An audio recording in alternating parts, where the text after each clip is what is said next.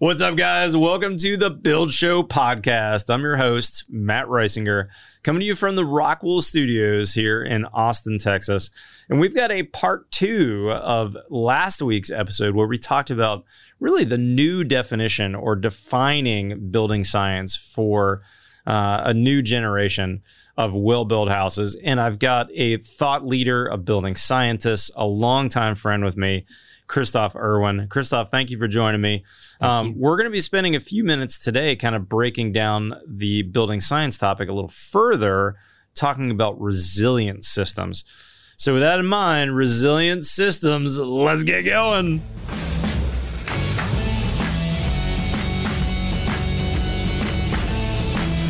All right, guys. Kristof Irwin, I introed him last time, but this is a man that I've been friends with for at least 13 or so years, right, Kristof? Wow. He's done a lot of things. He was a Navy engineer for many years. Mm-hmm. He was a builder for many years. Mm-hmm. But I've got to know Kristof for the last 12 or 13 years as he's owned a company called Positive Energy here in Austin, which traditionally has been a mechanical design firm, or not traditionally. In the past, I've thought of them as a mechanical design firm, where really the last 12 years, just about every house I've built, minus a couple, they've done the planning for me on a really good HVAC system for the house. Yep. Manual J, equipment selection, how to run the ducts, where the ducts go, what size the ducts are. And they give me a killer set of plans that I hand to my mechanical contractor in the field and say, all right, guys, here's the plans. Just like we give our frame carpenters a set of plans to build off, we give our mechanical contractor a set of plans to build off. But his firm is doing more than that. If you missed part 1 of this, check that out. They're doing really what I would consider kind of building science planning for the building at the early stage of design, which is really the conceptual stage or the schematic stage, kind of depending on how you call it, where there's still some flexibility, there's still some ability to change things, and it doesn't cost much to change things. Right. And Kristof, you and I talked last time about how the further that train goes down the tracks on design, such that I've got a fully baked, fully engineered set of plans, if a client says, hey, I want to make this or that change, it's darned expensive to do that. And once we get into construction, it even gets even more expensive to do that. Absolutely. So this pre-planning, this thoughtfulness is really what we are talking about, is thoughtfulness, is vitally important. Now, we're going to phase 2 on that thoughtfulness today, though, right? Yeah, we're going to be talking about resilient systems. And I just want to react to a couple of things you said. So on the name, Positive Energy, I don't think it's ever been stated publicly how we came up with the name. It was a reaction to net zero. Okay. And we were, net zero energy. We were saying, why not net positive energy? Why stop at zero? And then it was a little play on health, like positive energy, like chi, or, I don't know what the other words, but just health. Yep. And then it was also like, yes, we can. It was like, let's do this. We can do this. We can make it better. And that brings up, where we are today. So the mechanical designs are important. Architects design. They have the design function, and builders have the construction function. Structural engineers design, and framers frame. Mechanical engineers design, and installers install, right? That's so right. Generally speaking, that's how the logic applies, and you were an early adopter. But in that context, it's great that it happens, and it's also true that it is reacting to the architectural design. It's like, here's the design, it's done. Now design a mechanical system to fit it. That works with this. And so what we have, and you and I together are now working on, we did a project in 2019 where we did what we're talking about today. It was one of the first ones where we're saying, while this architectural design is fluid, like it's in concept phase or early schematic design phase, let's tell everyone all the performance factors, performance outcomes that it's going to lead to. Right. So energy and daylighting and glare, that's what we went through. Today, we're going to be talking about resilient systems. But first, a little recap. I love it. So I'm showing a bunch of gears again. We talked about that last time. This idea is so important. And all of you in the industry, if you could start to see that let's say you're a builder. Well, all around you, you have different interlocking wheels. Like you have architects over there, and then you interact with your engineers, and then you call your account rep at BMC over here, and then I just gave a plug for BMC, and then you call a trade. It's actually Builders First Source who sponsors the podcast, by the way. BFS, excuse me. Oh, look at that! I walked right into that one. Well done, Kristof. Way to plug BFS. Distributors, developers, appraisers. The point is, like, we're all working together, and if one of those gears is like, I don't know, this may be a little too political, but we have had some architects or builders tell us their client doesn't believe in solar, right? We know what that means. Like, they believe it exists. They just don't want it. That's fine. It's important to know early on. We can provide other ways to get them energy. But in terms of that interlocking wheels, right? That's a wheel that when it comes to resilient systems, that wheel is a little bit, there's friction on it. It's not ready to keep spinning. That's right. And I hope I didn't sound moralistic. No, we don't build houses for just Republicans or just Democrats, right? We're an equal opportunity money taker when it comes to clients. There you go. But it is interesting to see that someone is able to verbalize early in the project. This isn't important to me, right? And it's important that everything we're talking about starts. In fact, I wish I had mentioned it on part one. It starts with a long, slow, detailed interview of the owner. I love that. And what's important to you? Exactly. And so it really is about the owner. And a lot of times, if you sit down with an owner and you'll say, "So how important is air quality to you?" And you just get a look on their face. You're like, "I hadn't even considered that. It's very important to me." Of course, it's important, but I never thought about it before. How important is it that you have clean water for drinking? Is my water not clean? Well, right now, in 2021, PFAS, per and polyfluoroalkyl substances, are being found in many, many drinking water systems. Reverse osmosis can take that out. So at your kitchen sink, put an RO, or more broadly. Point is, we're going to talk about that, in fact, today. Systems thinking, systems of systems involves these human systems that we kind of touched on. And then it's interesting, here we are on tail end, let's hope, God willing, of a pandemic. There's a good example of systems, right? Yeah. Systems of systems, like you're breathing, someone else is inhaling. So we talked about these human systems of humans, I call them, architects, appraisers, engineers. Those of you looking at the screen, I just brainstormed for a while, like lobbyists, industry associations, legislators. You can see them here, manufacturers.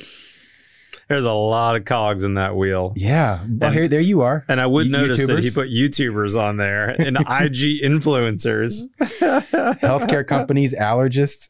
We have had a lot of people referring their clients, allergists, referring their clients to us, like, especially if they have pediatric asthma cases. They're like, and there's no family history of asthma. It's like, let's send someone to their home. And, I mean, I've got a client of mine that has that issue, and I've got a daughter that's got asthma. So that was a big deal. Good filters and dehumidifiers on your and I also, the mistakes that I made in my first house, I didn't repeat in my next house. Like I made the mistake of putting carpet in several bedrooms. Dumb. I mean, it was traditional practice. It was traditional practice, but I was first cost focused rather than outcome focused. And carpets feel good. Yeah, carpets do feel good. It's the padding probably more than the carpets, but then the hell that house was. But when you have a daughter who has asthma, it's not smart to put her in a room with carpeting because it holds everything. The ecosystem down there. Yeah. And in fact, on that PFAS topic, that has been pulled out of a lot of carpets. The big box stores are behind it, and that's a big deal. So moving in, I know we don't want to bog down too much, but systems of systems, building science is systems of systems. And I'd say systems of knowledge is one of the big ones. Like, I am very fortunate that I'm like really into it, and I can keep up now where the indoor air quality research community and the building science community overlap. So now we have building science overlapping with medical science. I think where you and I are today, this is building science interacting with social science. Where are the leverage points that cause society to ask for outcomes they didn't know were possible, right? That's right. It's information flow. And then there's social psychology, right? Like, well, the fact of the matter is that it is probably better, broadly speaking, for global society for more and more people to use electricity that was generated without fossil fuel emissions, right? But how do you quote sell that to someone? There's on the screen here, social psychology, right? Like, I can say to you, Matt, you're going to be independent. You're going to have independent power. It's going to be reliable whenever you need it. Or I can say, Matt, you're going to protect the planet for future generations. Both are true, but you're using psychology. Yeah, interesting point there. I would tell you that the word green building is dead. Mm-hmm. And when I first started blogging and then doing my YouTube videos in 07, 08, I would call myself Matt Reisinger in the green building blog. And I was learning still at that time, and still am today, a ton about building science. But I quickly found that term green building got usurped with a bunch of other things, and it lost its meaning. Yeah. And people weren't necessarily willing to pay for quote unquote green without me as a builder or you as an engineer being able to explain what the benefit to them was. Saving the earth, changing the climate, those are great ethereal things. But as a nation, where does the rubber meet the road? It meets the road where today, how does that affect me? And that's why we typically talk about high performance building, about airtight buildings, about buildings that are more comfortable and more durable and efficient, which, oh, by the way, often means houses that are built to a very high green building standard that have sustainability in mind. What's more sustainable, a house that's going to last 500 years or a house that's going to get torn down in 50 years because it had mold growth and rats in it, like the house that I tore down to build my family a better house. So, being able to, just like your clients, saying, all right, I don't care about solar. I don't care about, making energy. Well, great. What do you care about? I care about health. Oh, interesting. A well-built house tends to be a healthy house. Not necessarily, but typically. Oh, yeah. And great. You don't want solar? No problem. That's a bolt-on. Maybe the next owner will be interested in that. But if you're not, that's totally fine. Yeah. We're going to be able to build you a really good house that's going to give you lots of good outcomes. Mm-hmm. This is a little bit of an adjacent topic, but here we are looking at the screen here about behavioral science, behavioral economics, marketing and consumer behavior, legislation, regulation, geology, oceanography, meteorology. It just goes on and on. The point is, though, that there's expertise that can be applied to making good decisions on your home. And there is a really fundamental asymmetry between most technologies. Like, face it, homes are technologically sophisticated today. Mm-hmm. Most technologies, like my iPhone, no one asked me about the internal architecture of my iPhone. I go buy a new car. No one said to me, Kristof, do you want woven metal brake lines or do you want rubber brake lines, right? They let the engineers that were the experts make the decisions. What happens in homes? Do you want flex duct or do you want metal duct, right? Like, whoa, wait a minute. We're asking the least expertised person in the whole interaction, that's to right. make... So that's a I don't challenge. ask my clients that question.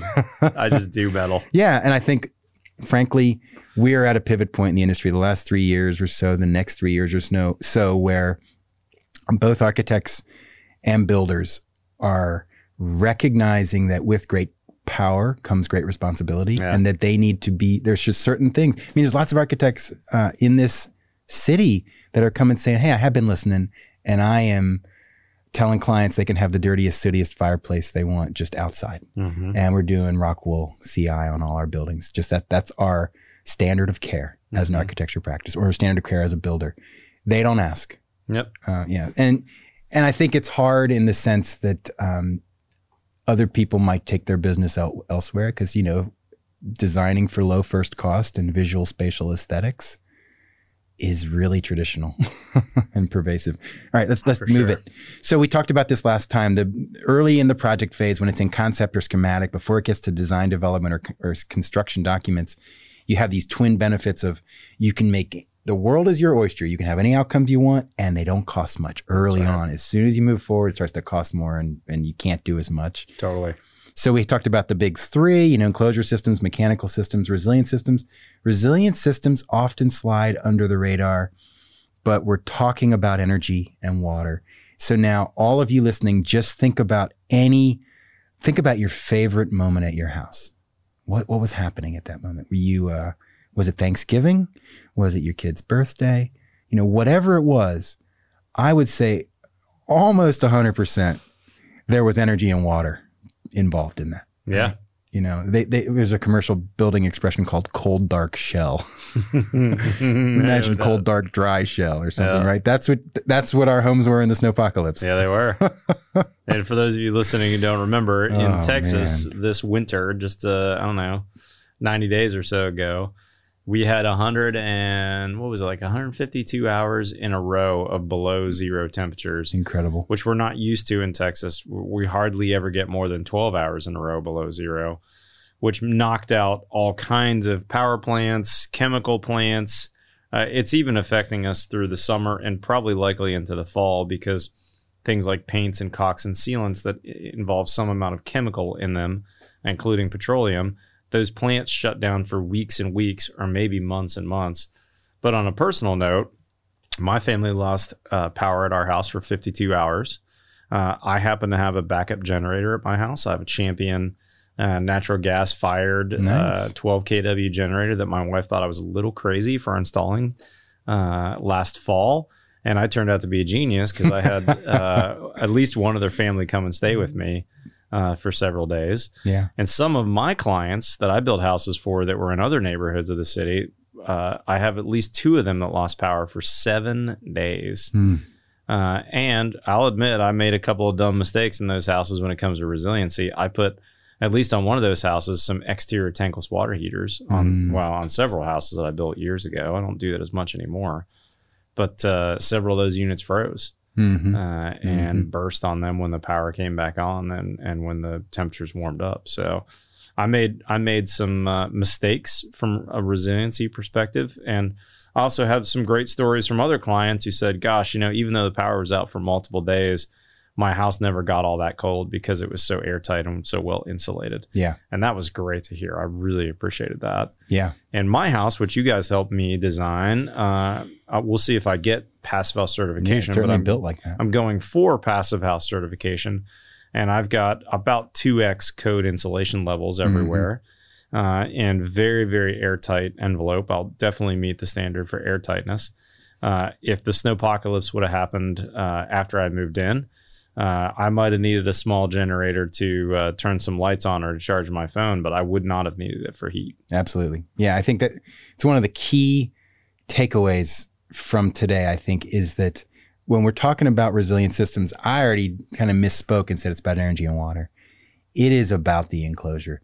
The ultimate battery in a home is the enclosure. What do? You charge your enclosure up with comfortable, healthy indoor conditions, and you want them to stay that way. Yep. So that is really where you invest. And personally, I was out without power for 4 days. I was without water.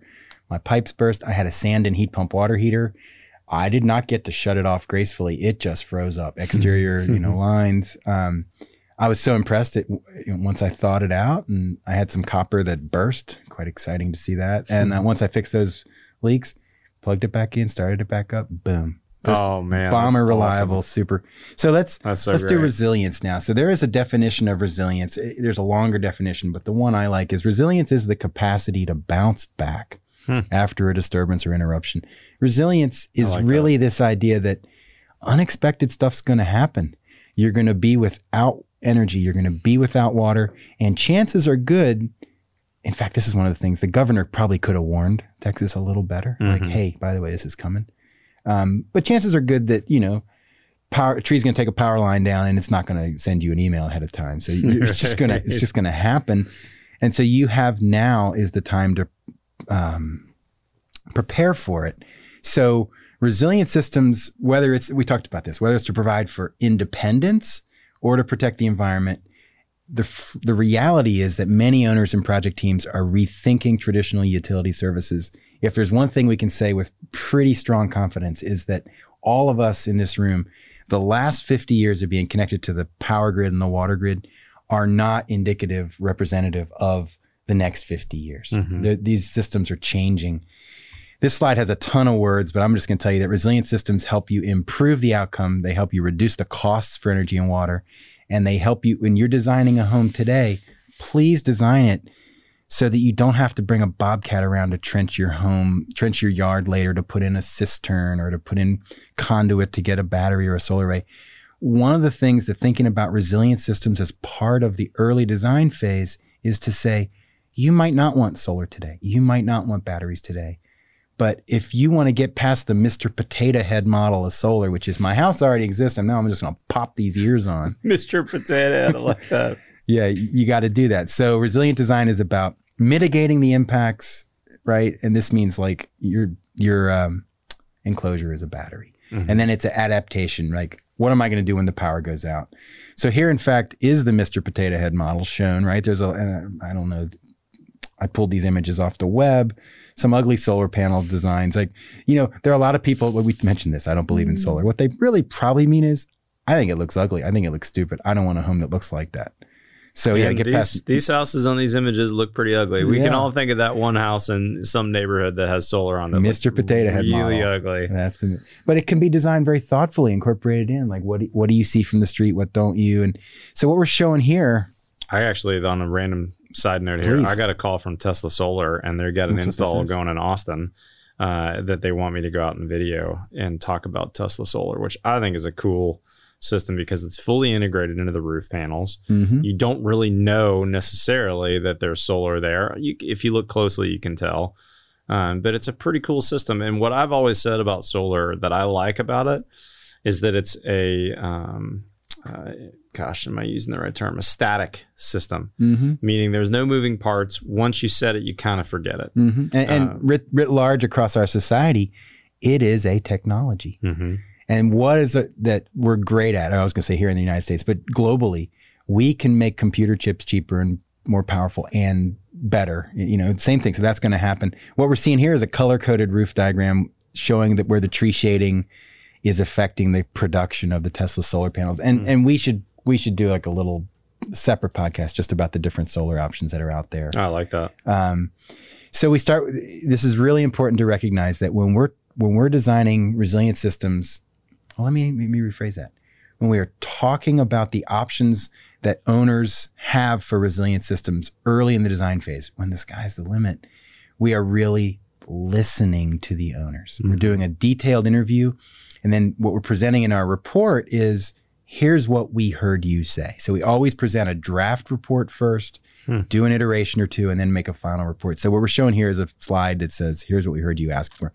And this slide actually is fully off-grid energy posture desired. Ooh. Grid power is a long way away. There are a lot of people, COVID has led to the fight, flight, or freeze response. And a lot of people are kind of fleeing to their fiefdom, their nest, their playground. Yep. And, I'm not saying that's a bad thing at all. I'm kind of doing that myself. But a lot of times these are rural properties where it's like, oh, it's actually $200K to bring power to this site. Oh, what can I do with solar for $200K? And it turns out in this project, quite a bit. $200K, dang. Yeah, long runs, especially if they don't want power poles, right? They want to bury it. Yeah, you got to bury it. And then you got tree roots, and so what we do is we create a physics-based model of the home, and we can show the energy production. In fact, buried in here is the blue graphs is showing heating energy, cooling energy, electric cars, water heating, indoor lighting and equipment. And then the green is energy production, right? So you can see this home, it's a small home. Positive. It's got heat pump water heaters. It's got great insulation. So it is not having a big draw, and it is net positive. Exactly right. So we look at different basis of designs, right? So in architecture terms, there's these things called owner's project requirement. That's what the intake interview established. What do you want? And then we as engineers and experts, we can then translate what we heard you ask for into a basis of design. So for these people, we said what you want is an off-grid solar with generator and battery backup. And then we can draw basis of design, actually diagrams. We're showing a system diagram here from the transformer, and it has the solar feeding in, it has the generator feeding in. We're showing where the islandable loads are, where the battery energy storage system is. What this does is, this is something now, and we will show this is a 6 kW array or a 12 kW array. We will show this to the owner, educating the owner such that now when they hire a solar installer, they have had neutral third-party advice and they understand what to ask for, right? So same thing here. We have off-grid design with battery. There are a range, right? Tesla for both solar and batteries. One thing they're doing is they're putting them on the map. They're putting it in people's mind stream. And so that does not mean that they are always the best option, right? But boy, they're good at marketing. And I've had several of my random friends who have had roof replacement call me and go, hey, I got to replace my roof anyways from hail or whatever. what do you think about Tesla solar roof? I got a quote from them for this. Plus, they want to sell the battery as well. It's part of the deal. Right. And these are people that are not builders, that are not, they at least one or two of them owned a Tesla and figured, well, my Tesla car is awesome. Why wouldn't I have them do my roof too? Mm-hmm, mm-hmm. Well, I mean, just another kind of like good takeaway here is that the characteristics of the ideal battery to serve a house depend on the home's loads. Mm-hmm. And so depending on the scale of the home, a Tesla might or might not be the right thing to do. So this slide is actually showing generators and batteries and then smart panels, right? So these automatic load shifting panels that island the fridge, for instance, or island, if it's a big home, power goes out, you and I are going to have said, where do you want to have your safe zone, right? Chances are, or you could spend more money and say your whole house is your safe zone. But chances are we're going to say, let's pick a not highly glazed area, right? Because if it's winter, or actually it's winter or summer, it's going to be harder to keep that heated and cooled. Let's keep the fridge on. It might be the master bedroom, master suite. It's like, that's where the family's going to congregate if there's a power failure, and that's all the plugs and outlets are going to be on. Anyway. And the other thing that's caught me is I've not done a great job of planning for solar, other than I know I want it. But in thinking about backup generators in solar, one of the things that's got me on I've disconnected my house from natural gas. I'm all electric. And that's a big step. One of the things that's caught me a little bit off guard is, oh, dang, I got a induction cooktop that uses a freaking ton of amperage when it's running, especially if you had like all the burners on. That kicks you into a whole nother category for almost everything. It does. When you're thinking about backup generators and solar and all that kind of stuff. So suddenly my current house, which has natural gas for cooking and natural gas for heating and several other things, I only needed a 12 kW, and I energized my entire 200 amp panel, knowing that I had to be a little cautious about circuits, but I wasn't going to have a problem with heat. I wasn't going to have a problem cooking, some of that kind of stuff. Suddenly in my new house, and water heating too, was natural gas in my current house. At my new house, I have a sand and heat pump water heater. I've got Mitsubishi VRF heating and cooling. I've got an induction cooktop from Miele. And I've got a garage fridge because I've got a big family and all these things that I'm like, oh gosh, I need more of everything than I thought I needed, or than I may have had in the past with a different fuel source. Yeah. So part of the intake interview will be, Matt, how long do you want to stay safe in your home? Right. So I would say anyone hiring you, in fact, standard of care, I would love it if Reisinger Build would say, we're going to give you 1 day standard, 24 hours. Maybe not full loads, but most of the home, you got 24 hours to decide where you want to go. Would you rather go 3 days? Would you rather go 7 days? Would you rather go indefinitely? We have just said ka-ching, ka-ching, ka-ching significantly. However, those ka-chings are going to shift radically over time because this is an evolving area, and I know we need to start moving on. I do want to say that Dr. Charlie Upshaw with my team would be a great guest to bring back on. Yeah, he would be. Dig in there. Charlie's awesome. So let's blaze through some water. And Charlie is our resident energy and water uber nerd. So now we're showing the owner's project requirements, what we heard about water at the intake interview. And I would just say generally that energy, maybe because of Tesla, gets all the glamour. We need the Tesla of water systems. If you live at home and you have energy and you have no water, you will notice right away you use water a lot. Oh, yeah. Yeah. Cooking, cleaning, bathing, drinking. So it is absolutely the case that water quality and reliability are highly suspect. And Charlie can speak more to that. So what we have is the ability, while the project is still very fluid and the decisions are not locked in, we estimate the water use. We estimate the production capacity. We're going to show you the optimal cistern tank size. Here's an example of locating a cistern under a swimming pool, right? We go through here and we're showing lots of different cistern options, from site-built concrete, precast concrete, underground, plastic, fiberglass tanks, and they go on and on. Metal cistern, plastic cisterns. You can get concrete or wooden cisterns that are above ground. So now we're in each one of them, we're describing the pluses and minuses to the clients. So now they can go shop wisely for cisterns. We show water quality components. Like and notice on the bottom right here on the screen, we're showing you need 7 to 8 feet minimum of linear wall space, right? We're showing where the reverse osmosis goes, right? Now, this is another thing, since the pandemic, we have been doing indoor air quality consulting for commercial, schools and music venues and things like that. Quick aside, conditioned space can be designed to prevent transmission of viruses and bacteria between people through breathing, right? Or it cannot be. So it's very powerful. But we're talking about extreme events. This is another thing. We all lived through a snow apocalypse. So did my engineers. So now we're talking about emergency buffer capacity and making sure that on your critical loads panel, first of all, that you have one, and making sure that on it is your water system so you can get it. And then very last thing is that we also are talking about future climate considerations to our clients. We are not telling them they need to be preppers, but we are in fact building into our models anticipated rainfall changes and anticipated heat load changes. So then we model how long they can last in an extreme event outage. And you can see on here, we are saying to them, if it's an extreme event, technically keeping your home above 40 degrees Fahrenheit, right? That reduces the most thermal stress on the bodies. Now it's higher, 65 if you're older or very young. But we're going to say to you, Matt, the doo-doo hit the fan. You got no power. It's an extreme event. How long do you want to coast for? And are you willing for us to model that your house is maintained at 45F, or, instead of whatever, where you keep it 68 or 70 something in the winter. So quick summaries, right? This idea of the earth is flat. I have that up on the screen now. That's just an example of these fixed ideas. These are called paradigms. There are deep-seated stories. They are so deep that we don't notice them, but they affect all our decisions, right? Are the sources for energy and water worth considering, right? From the perspectives of reliability, availability, quality, and cost, frankly.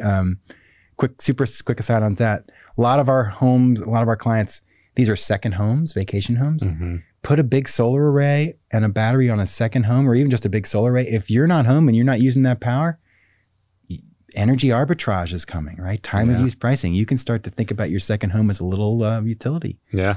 So how do we do this, right? This is kind of where you and I are in the industry. How do we encourage people individually and collectively? What turns their lights on? A lot of them are waiting for these unicorn clients, as we call them. And I really hope that what we can recognize is, we mentioned this already, that architects, engineers, builders, all of us have some agency into the decisions that get made. And it's kind of like, with our power comes our responsibility to constantly learn and grow and nuance what we recommend. And my very last slide is this one, where, I mean, this is a big deal and it's subtle, but I have these 6 words on the screen: doing better, doing things better, and doing better things. We are really in a cycle of doing things better. We're like saying the traditional process and practices are okay, but we're constantly going to pull out this material and put in this material. But we're still doing the same things, which is not inappropriate. And it's also true that right now, we also need to add to that, very strikingly, we need to do things better. It's kind of like social pressure built up and built up and built up. And then there was tremendous social change in the United States in the 1960s, right? We're at a spot in the building industry where there's pressure building up that are saying traditional practices are leading to outcomes people don't want. It's building up and building up and building up. And I'm going to go out on a limb and say, in 10 years, we're going to see more hempcrete buildings. We're going to see more rammed earth buildings. We're going to see cisterns and storage and solar, far more common than it is today. And that's all I came to say. So thank you so much. Man, Kristof, always good talking building science and the future of building with you. Yeah. Guys, if you're not familiar, Kristof publishes his, I wanted to call it a blog, your podcast. We do have a little blog. We do have a little blog. You do have a blog. That's true. That feels so... I shouldn't say little. It's 2005 to me. But I blogged for many years too. I still often get referred to as a blogger. But anyways, go follow these guys. The Building Science Podcast, right? Isn't that what you guys are called on iTunes? Correct. And however you're consuming this, there'll be a link of some variety down below to Positive Energy's website, to the Building Science Podcast, and also to their Instagram feed, because you guys have a great Instagram feed as well. These are a really smart group of people that have helped me a ton over the years to design and build better houses. with better outcomes for my clients. And I'm so thankful that your organization exists, because before I met you, there was a hodgepodge of things that I did that were not great. And now that I've been using you guys for, 12, 13 years now, the buildings that I build are much, much better. Can I make a quick comment on that? Please do. Before we leave. So yeah, I was a residential builder for many years, for about 15 years. And I know that part of being a good builder is to be a motive force, is to be like, this will happen. Mm-hmm. And there's no copy paste to start over if you screwed something up. It takes resolve. It takes grit. It takes a lot of effort and discipline and exertion to be in that role. And unfortunately, along with that is like all those things I just said, there's not a lot of room for humility. There's not a lot of benefit for builders to have the mindset that say, what am I not seeing? Mm-hmm. What am I not doing? What paradigms do I have in my head that are outdated? Right. And so it is true that, if you think about architects and builders, right?